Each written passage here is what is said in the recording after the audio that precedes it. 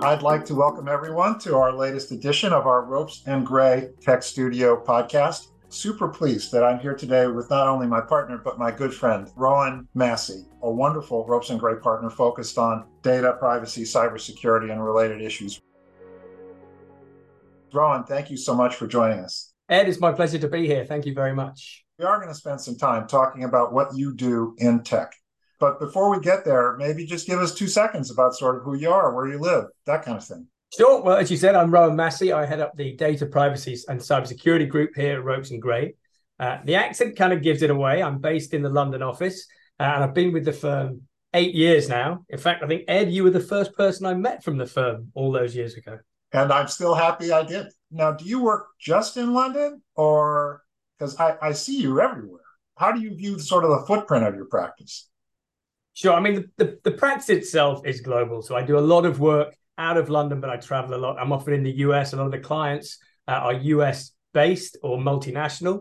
So I'm traveling to see them a lot, as well as moving through Europe and Asia because of the opportunities we have out through our Shanghai and Hong Kong offices. Sounds good. All right. Well, Rohan, we should turn to the meat of the podcast, and that is what you do in tech.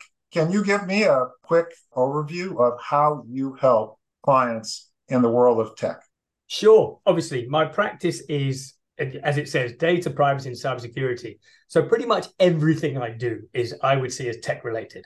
You know, I work with PE houses on compliance programs. I work with their portfolio companies in every industry, from widget manufacturing to biotech, life sciences, pharma, all of those areas. And every time they're asking me a question or to come in and assist them, it will be something data or tech driven. So even those that think that they're not tech companies, maybe it's employee data related issues, I will come in and look at how we can assist them, especially with regard to compliance in those areas. So I'm always involved with our clients on a tech focused basis. Now, when you're working for these clients, can you just to provide an example of what kinds of problems do you solve?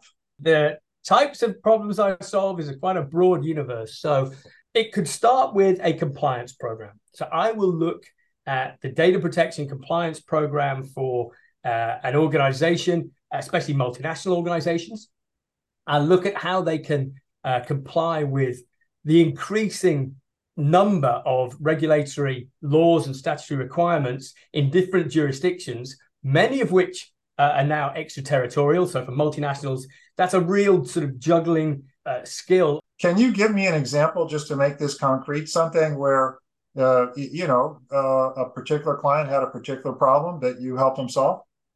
Sure. So let's look at one I've done recently, which was post-transaction.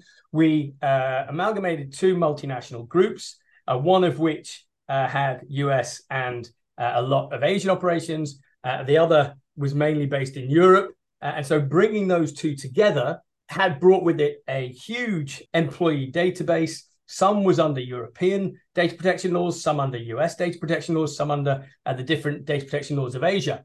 And post-transaction, the group was looking to consolidate its HR and talent management database in the US. So we had to try and work out how we could get the data from Europe, from the different Asian countries to the US lawfully. And it was quite a challenge, because of the way that the target had been set up in Europe. They had very strict limitations on what they could do with the data. And I had to find a workaround for that. There was a lot of back and forth. There was a lot of challenges, but we did manage to find a system, a practical system based on the contextual risk that was coming out of what the data was being transferred for, its purpose, where it was being transferred to, the US, and why it was being transferred, really for the efficiency of the new enlarged group or organization.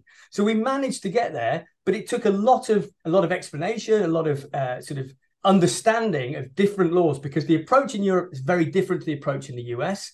So a lot of the times the US client would get frustrated as to why certain data, be it sort of ethnicity, race, or sensitive data, couldn't be transferred. And the Europeans would be very sort of frustrated as well that they were being asked to do things that they thought they couldn't do, until I found the workaround. Now, I know that compliance infrastructure is a focus, and that sounds like it's something where you saw the problem and moved forward. But I know you also deal with things that involve some retrospective issues, things where you're kind of looking backward, like breach events. How does that fit in? If there's a ransomware attack, if there's some cybersecurity hack, how do you deal with that? I mean, look, that is the sort of second part of the practice, and it's bread and butter, where cybersecurity become a key issue. Organizations, it's now a case of when they get hit rather than if they get hit. If it's a ransomware attack, it's locked down the systems. It's crisis mode from the get-go.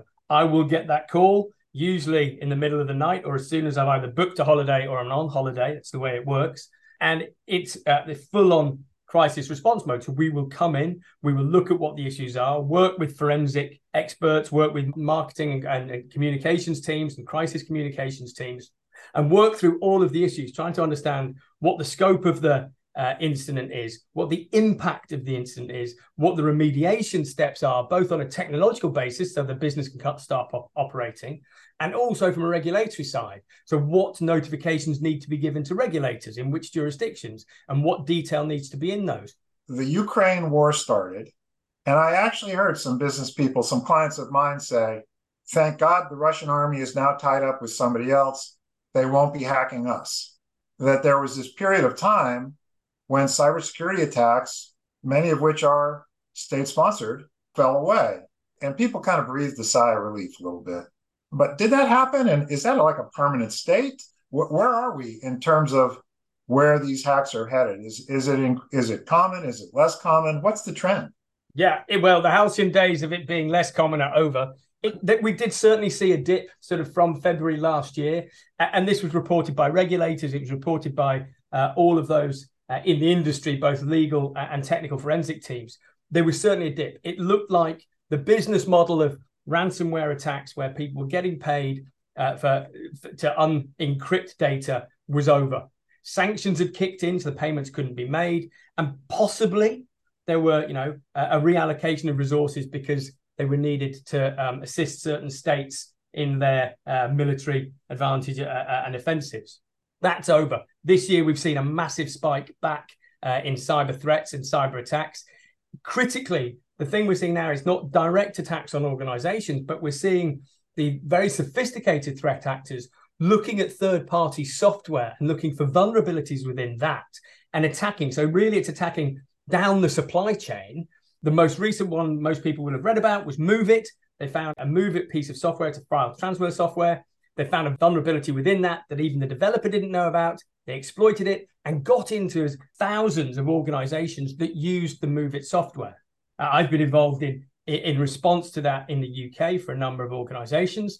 And it's been really challenging because it's very difficult for an organization to prevent an attack that nobody knows is a vulnerability. You can't patch a vulnerability because nobody knew about it. But then it's how you respond. And it's being clear and transparent with users, clear and transparent with the regulators, and then taking the step to think, well, how do we fix this going forward? What better diligence can we do in our supply chain? What actions do we need to take in our audits and reviews to ensure that we are fully patched from an IT perspective? So we limit and mitigate risk. I don't think you will ever eradicate risk, but what I'm making sure clients have got is the least risk open to them, so that they can use as many different resources as they need for their organization to be efficient. I think the hard part about these responses, that everyone knows it's bad. Everyone knows you've got to hop on it, and that it's an emergency situation. And yet sometimes you hear business people talk about how the treatment is worse than the disease. That the people who come in and who help you respond, it's very, very, very disruptive. And how do you manage that? I mean, of course, you can't eliminate some of the disruption. It's a hack. People need to deal with it. But are there ways to handle these types of events which take into account, the effect on the business that's experiencing them? I certainly would take a very practical approach here. You've got to look at the risk. You've got to look at the context. Now, interestingly, with something like MoveIt, there wasn't a ransomware attack. It was a data exfiltration. So business could continue to operate absolutely normally, whilst in the background, we're trying to do the assessments of what the implications would be. if you had a ransomware attack where your entire IT estate has been encrypted and you can't even send an email, so you're suddenly having to move to other forms of communication because you've got no corporate email, the mindset and the response should be totally different. I think they are. And the way that you manage that has to be different. It has to be practical. And the most important thing that I think I bring to the table is that it's not my first rodeo. I have so many times talked with CEOs, C-suites and boards who are just almost in sort of analysis paralysis because of the crisis response that they're in, because they've never experienced it before. And they're trying to do way too many things at once, thinking they'll be moving forward, when in fact they're either standing still or moving backwards. And my job is to just basically take all of the heat out of that situation to say, look, this is how we address it, X, Y, and Z. This is the time frame. These are the people that we'll work with. If we put these processes in place, we should get to the end far more quickly, and we should be able to be in a position to justify our response to any regulator far more effectively. And I think that's really important. Spectacular. This has all been super interesting. I want to shift gears a little bit to a couple of areas that are a little less concrete. The first one is a little bit of crystal ball gazing. If you had to look forward, if you had to say, well, what's around the corner from a data and cybersecurity perspective, something that's 2-3 years out, what would that be? What do you see headed down the turnpike towards our clients? For me, 2 or 3 years out is probably already here. It's just not been made public yet, because that's the way that technology moves. But as a data privacy lawyer, I think the biggest concern is the confluence of data protection rights, along with the technological developments we've seen in AI, for example, in facial recognition, and large data sets. So the ability to create, whether it's deep fakes or facial recognition linked to behavioral patterns and analysis of those. It may sound very Minority Report, people showing that the ability to commit crimes before they've actually been committed because of behavioral profiling and prediction. These areas for me, I think, are going to be some of the most challenging. Clients will be developing these technologies, and we have to make sure that they are developed in a compliant manner, and that they are also ethically developed. I think that's a really important part of where my advice will be over the next 3 to 5 years. And at the same time, I think we've got a societal responsibility, and I'm very certain on this, that we have to be clear that we are protecting the rights and freedoms of individuals as we make these technological developments, because the technological capacity that's out there is immense and can be used for harm as well as a positive influence on society. And we need to make sure that the positives really do remain the important focus here. All right. Well, I want to save some time for the portion of these podcasts that is my favorite. We're going to do this like lightning round. First question, easy one. Where do you live? What can you tell us about your personal life? Okay, so I currently live in South London in a neighbourhood called Dulwich, which is quite a nice leafy neighbourhood, long way from where I was born and grew up, which was in South Manchester, the north of England. But I've been down in London now for nearly 30 years. And now I hear you mention that you grew up in South Manchester. Would that be anywhere near the home of two of the greatest football teams on the planet? It would. It would be very close to both Manchester United and Preston North End. I see. Manchester City is 1,000 miles away. Who? Oh, I haven't really heard of them. Sorry. Oh, I see. Next time you come to Boston, Rohan, my office is going to be painted powder puff blue. You're going to have to use a blue pen on a blue pad. All right. Favorite books? I think my favorite book would have to be 100 Years of Solitude by Gabriel Garcia Marquez. It starts with the greatest opening sentence of any book and then gets better. It's a perfect day, and you're dreaming now at night. It's a perfect sleep. You're in the happiest place doing that thing that you're happiest to do.